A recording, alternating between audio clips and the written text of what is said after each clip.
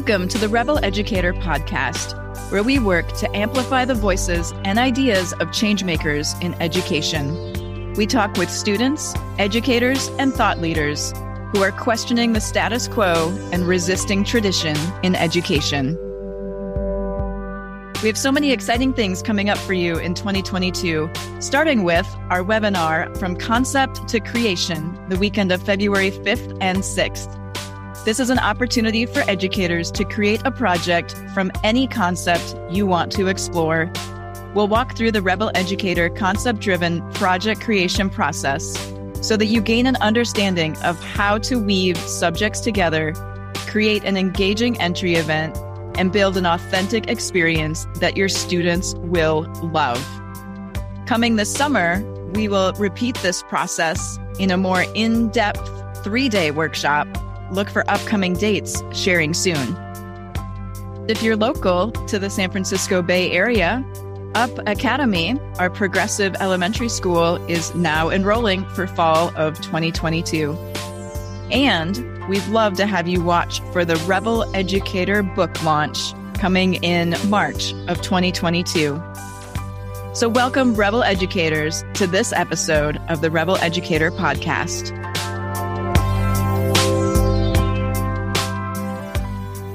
Hello, everyone. I am here today with Chris Balme. Chris is an education dreamer and builder, driven by a belief that we all have far more potential than we realize.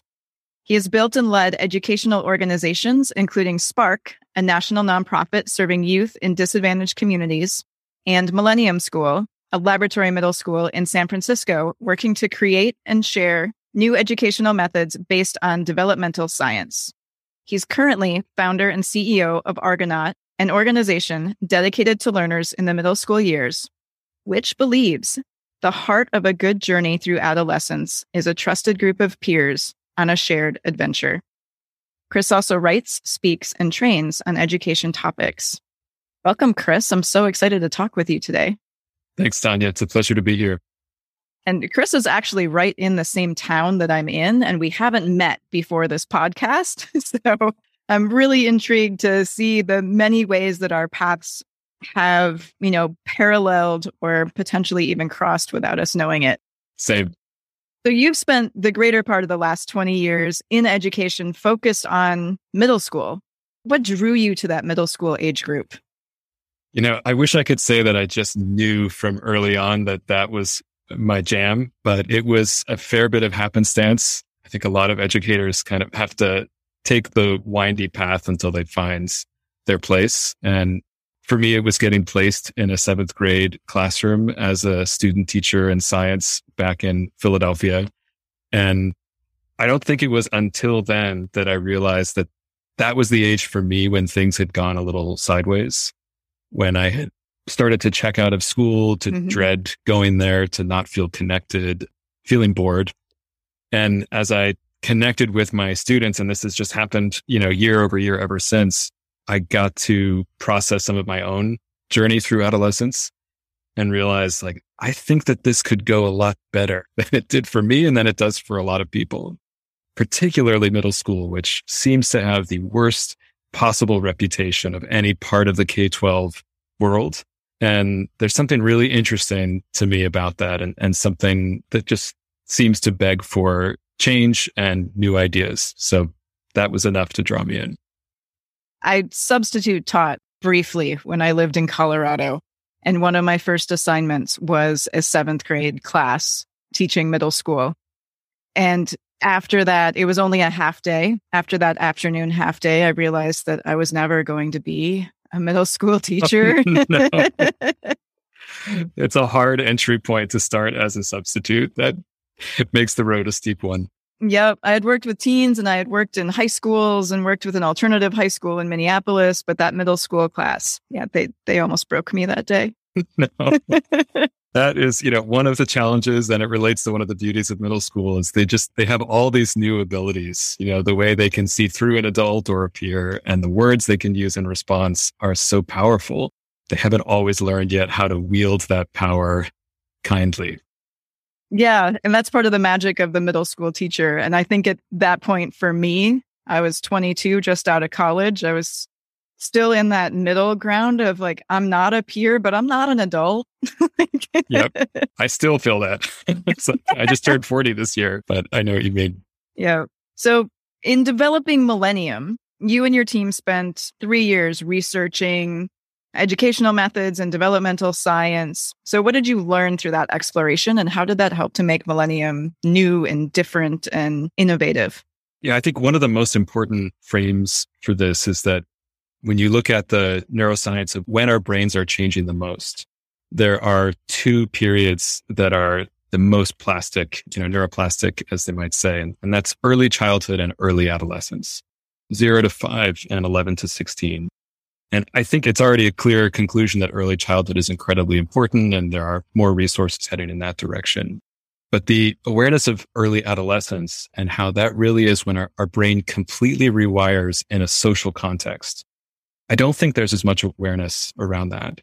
And so when we set out to start a middle school, we wanted to really anchor ourselves in the developmental science of that age, not lumping middle school in with elementary, not seeing it as just a precursor to high school, but really saying this is a unique and incredibly important developmental stage. It's got its own developmental drives and dynamics, and probably the biggest developmental opportunity after early childhood to shape who we are and what we can do in the world.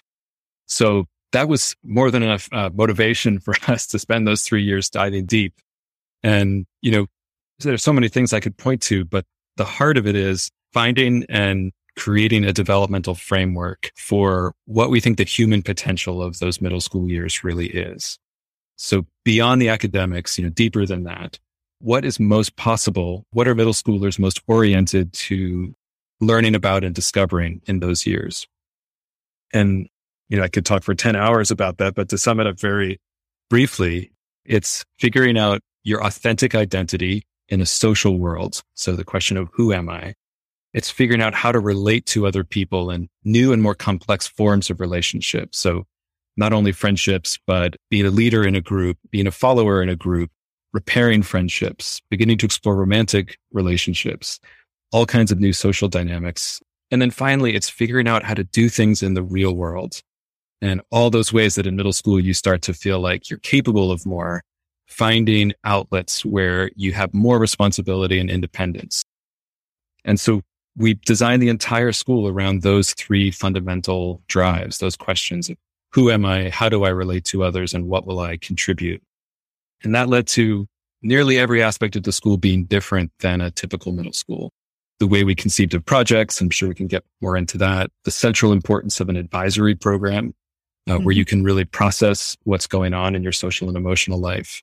That all came from that developmental framework. Yeah, I was going to ask, this doesn't sound like you're moving from history and the bell rings and you go to math and the bell rings, and you might spend 20 minutes in a homeroom and then the bell rings. And this sounds like a different kind of framework. So can you shed some light on what that looks like? Like, what's a day in the life of a Millennium middle schooler? Yeah, I'll start off by saying that I think a great middle school is a bit like a village, where it's a community, lots of different things are happening, but it's small enough that every other single member. And there's something really fundamental about that when you're in a huge middle school, it's got hundreds or even, close to 1,000 or more middle schoolers, you can't possibly know everyone. That's beyond the limits of most of our minds to feel like those are people we are comfortable with. And when you're in that big of a setting, you're more likely to have a defensive attitude of how do I protect myself? That's where you see more bullying, more cliques. So first and foremost, the experience of a Millennium student is knowing every other person in that building. It's about 90 students, another dozen, 15 adults. You can know all of them. And we start the day all together. So there's a morning meeting with a large circle. Every single member of the community is there in eyesight of each other. And it's run by students, that meeting. So beginning with mindfulness, open for announcements, a different student moderator each day. So once you start off with that sense of community, I see who's here. I'm kind of reconnected in this safe space. Then you can go off into the adventure of the learning that will happen that day. And at Millennium, we call our core projects quests. The spirit of a quest is to be quite different from how we think of a class.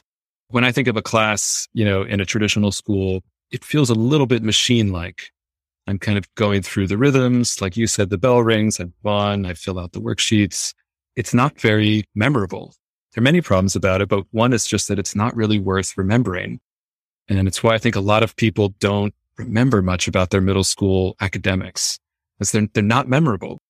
We know now from neuroscience that we need emotion to be connected with the information we're working with in order to retain it, to put it into our long-term memory. So a quest is an adventure to try to answer a question, in the course of which you'll learn about all kinds of different subjects in an interdisciplinary way. So to give you one example of a favorite one, it's one that is called, Can Design Make a Difference?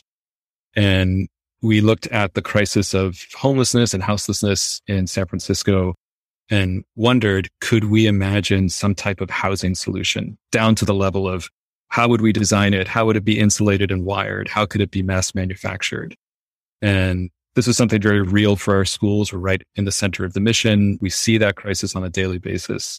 And students are responding from their real life experience with ideas, generating a project, using all kinds of different academic disciplines, and then presenting that to an authentic audience, people who have lived the crisis of homelessness or who are working to change it. So that's the kind of cycle of learning that really animates us, where you're plunging into an adventure with a clear outcome of some type of presentation to an authentic audience. There's more to say, but that's probably the central part of the flavor of a Millennium Day. Yeah, wow. I want to be a Millennium student. Thank you. I think a lot of us were there because we wanted to relive in some way our middle school years. Yeah, I remember coloring in different countries on a world map in middle school social studies. Like, that's one of the memorable experiences for me. It was not solving homelessness in one of the major US cities. Yeah, I think we underestimate adolescents in all kinds of ways in this society. And I think that's one of them, giving them worksheets when they could be working on real problems. Absolutely. Students are so capable if we give them the opportunity and give them access to experts and access to adults who can help them facilitate how to learn and how to move forward with the ideas that they have. Exactly. There's definitely a huge social emotional piece there. When you look at building community, when you look at every student having the ability to know everybody else in that room in morning circle or morning meeting. And you've moved into launching Argonaut, which is a social emotional driven business working with middle schoolers. So are you still involved with Millennium, and how has that evolved into the work of Argonaut? Yeah. So I learned at Millennium, and I've seen this in other schools, that when you have a strong advisory program, a small group that's consistent where kids feel really safe to talk about what's most of interest, that becomes the heart of the school. It's the place where they feel the most connected. It's the place where they can clear up the social or emotional obstacles that otherwise would really slow down their academic progress. And absolutely, that was the lesson from Millennium, one of many. So when I realized that I wanted to move on, it became clear to me that there are a couple things from this laboratory environment that can really be shared more widely. And advisory was top of the list. It's an amazing thing that in most middle and high schools in the US, there is a time for advisory already there in the incredibly precious, compressed minutes that we have. And I think most schools would admit they don't use it that deeply. As you said, it becomes kind of a homeroom time, or read the announcements or talk amongst yourselves for 20 minutes, when that could be the heart of school, the place where you feel that connection and unconditional acceptance. So, long way to answer your question. That's what led me to do Argonaut next. And the idea of Argonaut is to create models that work for advisory online and offline.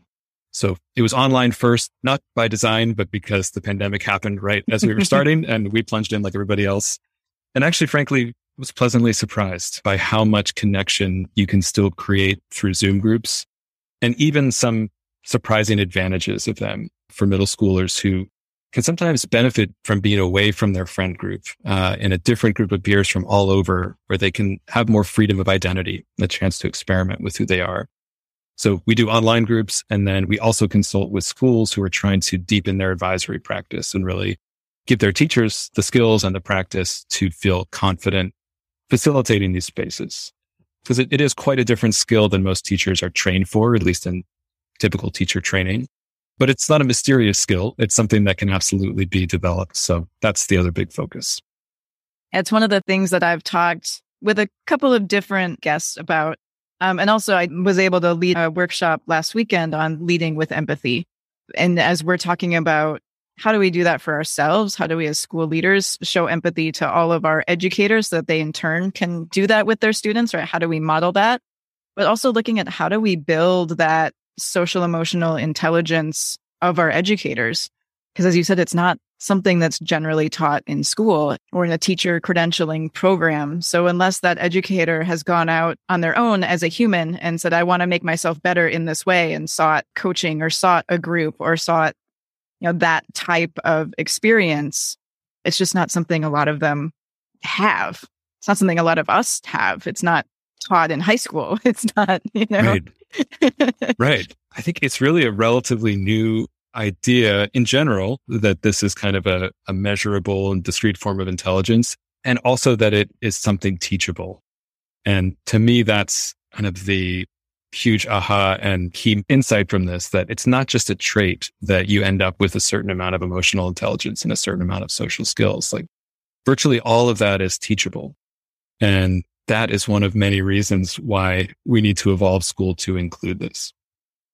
Yeah. And I think it's something that a lot of us still believe that it is just a trait. Oh, like you were born with this, or, oh, he's so social. Even from a young age, we tell kids, oh, she's shy or she's social, and they start hearing these messages, long before they make it into the school door. Yeah. And then that sticks with them. And until you realize that these are learned traits, like you can be social. I'm an introvert, but I can be social. But I'm one of those kids, like you were talking about, over COVID, suddenly had this opportunity to connect with all sorts of different people all over the world and grow and learn that way, which just wasn't there before, which is one of the really cool things that happened. But you launched a company during COVID based on connection when everybody was being held apart. Yeah. And particularly middle schoolers, that is the age where our desire to be around peers is probably the highest of any point in life. Developmentally, so much of the learning of that age is about figuring out who you are when you're with others. So that drive is strong for connection, whether you're cooped up at home or not. And in a way, I think that boosted us. They were so cut off from other forms of connection that even though Zoom is a little weird and strange and unfamiliar, there were many people willing to give it a try and who found connection through it, surprisingly. So what do you see as the future? What do you see moving forward? What's kind of your ideal space for Argonaut or the next millennium or the next quest? What's your next quest? Oh, thank you for putting it in that frame. Personally, for me, I think it's writing. I've been a lifelong writer just for my own processing, frankly, and I've been keeping journals since I was in middle school and trying to make sense of what was happening. And always wanted to be able to put some of these ideas into a book. So I think maybe more than one. I think there's a book I'd love to create that's for middle schoolers about how to really take control over your own growth, not be passive and just process through, but really choose experiences that help you figure out who you are and what you can do. And then there's another book that I would love to one day write that is about the adult experience of accompanying someone through transformation. If your child is plunging into the transformation of puberty and middle school, or your student is, it's going to be an intense experience. Their transformation will also bring things up for you. They'll behave in ways that may be really surprising. But if we understand what's going on developmentally, then we can trace every single behavior we see back to those core developmental needs. And I think it can really ground us, whether as a parent or an educator. So my dream is to put some or all of those ideas into some or several books one day in the future, which, I hope will get out there and be of use. Yeah, I need both of those books. Thank you.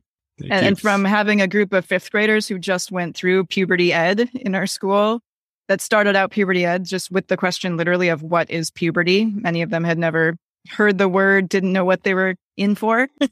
Good place to begin. Yeah. And then watching, what the next several years are going to entail, but also like, how do you choose those experiences? Like, this is something I was literally talking about with a girlfriend in a call just before this. How do we choose the right experiences? I feel like so much of the time we're throwing rubber at the wall and seeing what sticks. Yeah. Like, how do I become more intentional about the square on the wall and making sure that I'm hitting the right spot? Absolutely. We need that book. Thank you. I need to write it now. But, yeah, I really think that we need those developmental frames. Is when we don't understand development deeply, first of all, we're likely to take things personally as the adults involved and think something's our fault or we don't know how to respond. And second, we tend to default to academic standards only. It's like, I don't know what to do with all that's going on, but I know I got to get through the standard. So let's just focus on that. And I think that's a real missed opportunity. Academic standards are important, but in my book, they're really secondary. First, help someone with their developmental tasks. That is growing into their full potential as a human. Then the academics will flow much more easily when they're meeting their developmental needs. It might be the need for belonging or the need to feel that you're contributing something valuable to people other than you. So that's where I'd love to see more attention. Yeah, we all need to build those relationships. And especially at that age, like kids need to feel safe and they need to feel belonging and they need to feel that connection before they can dive into any real work. You can learn long division in a lot of different settings. Nothing against math. Yeah. But to really dig deeper into deeper learning and how do we transfer that knowledge and what does all of these things mean to me? And what does long division mean to me in my life? Right? To ask those bigger questions, you have to first lay that framework and understand, or at least be building an understanding of yourself. And young people need adults to help facilitate that journey. And a lot of us don't know how to do it. Yeah. I think a lot of us still have things that are unprocessed, probably all of us, from our own journey through that time. And that, as we said earlier, will get brought up in the course of this. One of the reasons I think it's so essential for both parents and educators of adolescence to have supportive groups where they are processing what the experience has brought up. In a way, that's one of the gifts that if we can stay with someone who's transforming, we begin to transform as well. And we'll actually have a chance to heal some of the things that maybe went a little sideways in our own adolescence, because for all of us, there were parts of it that went sideways. And I think that is the gift from this for the adults. Switching gears a little bit, I have an elementary school, and I love to hear what people remember from elementary school. So can you share a story that you remember back from your elementary school years? Definitely. The first one that comes to mind is not actually from inside the school building, but outside the school building. I moved around a lot in elementary, but in one of the places I lived near the school. And my happiest moments were after school or on weekends. I would build model rockets and launch them from the school playgrounds. In retrospect, probably not exactly allowed, but the freedom I felt with that hobby is, I wouldn't have put it this way then, but I think it's what I would have loved in school, where I was tinkering. It felt ambitious. There was a very concrete kind of product at the end of this rocket that sometimes would take off and sometimes would not, and sometimes would go sideways or fall apart. Mm-hmm. That, and I had a good friend where we would build these rockets together and always be concocting new and crazy ways to launch them. That to me was probably the most memorable learning. And funny that you mentioned long division. The most painful thing I remember from that year, 5th grade, was struggling with long division.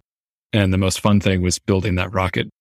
Which just shows that we need more memorable learning experiences in schools where we can facilitate that and we're not trying to blow each other up with rockets. Exactly.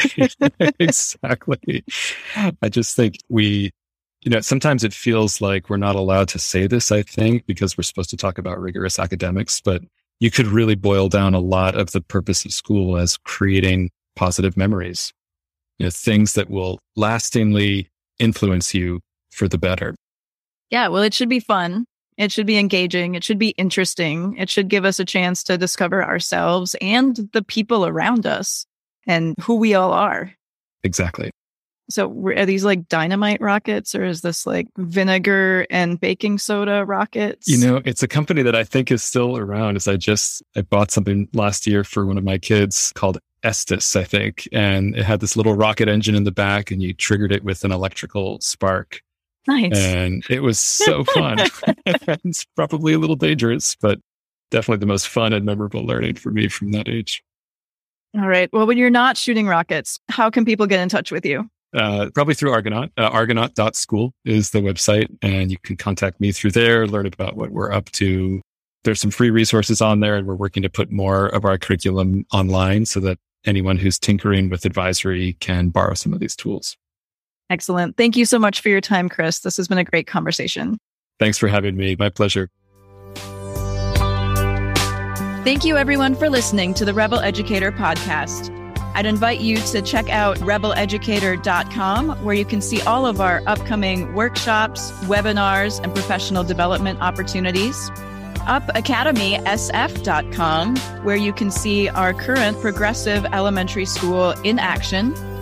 And if you've enjoyed this episode, we'd love for you to leave a review and rate our show so that others can find it and love us too. Keep resisting tradition, Rebel Educators.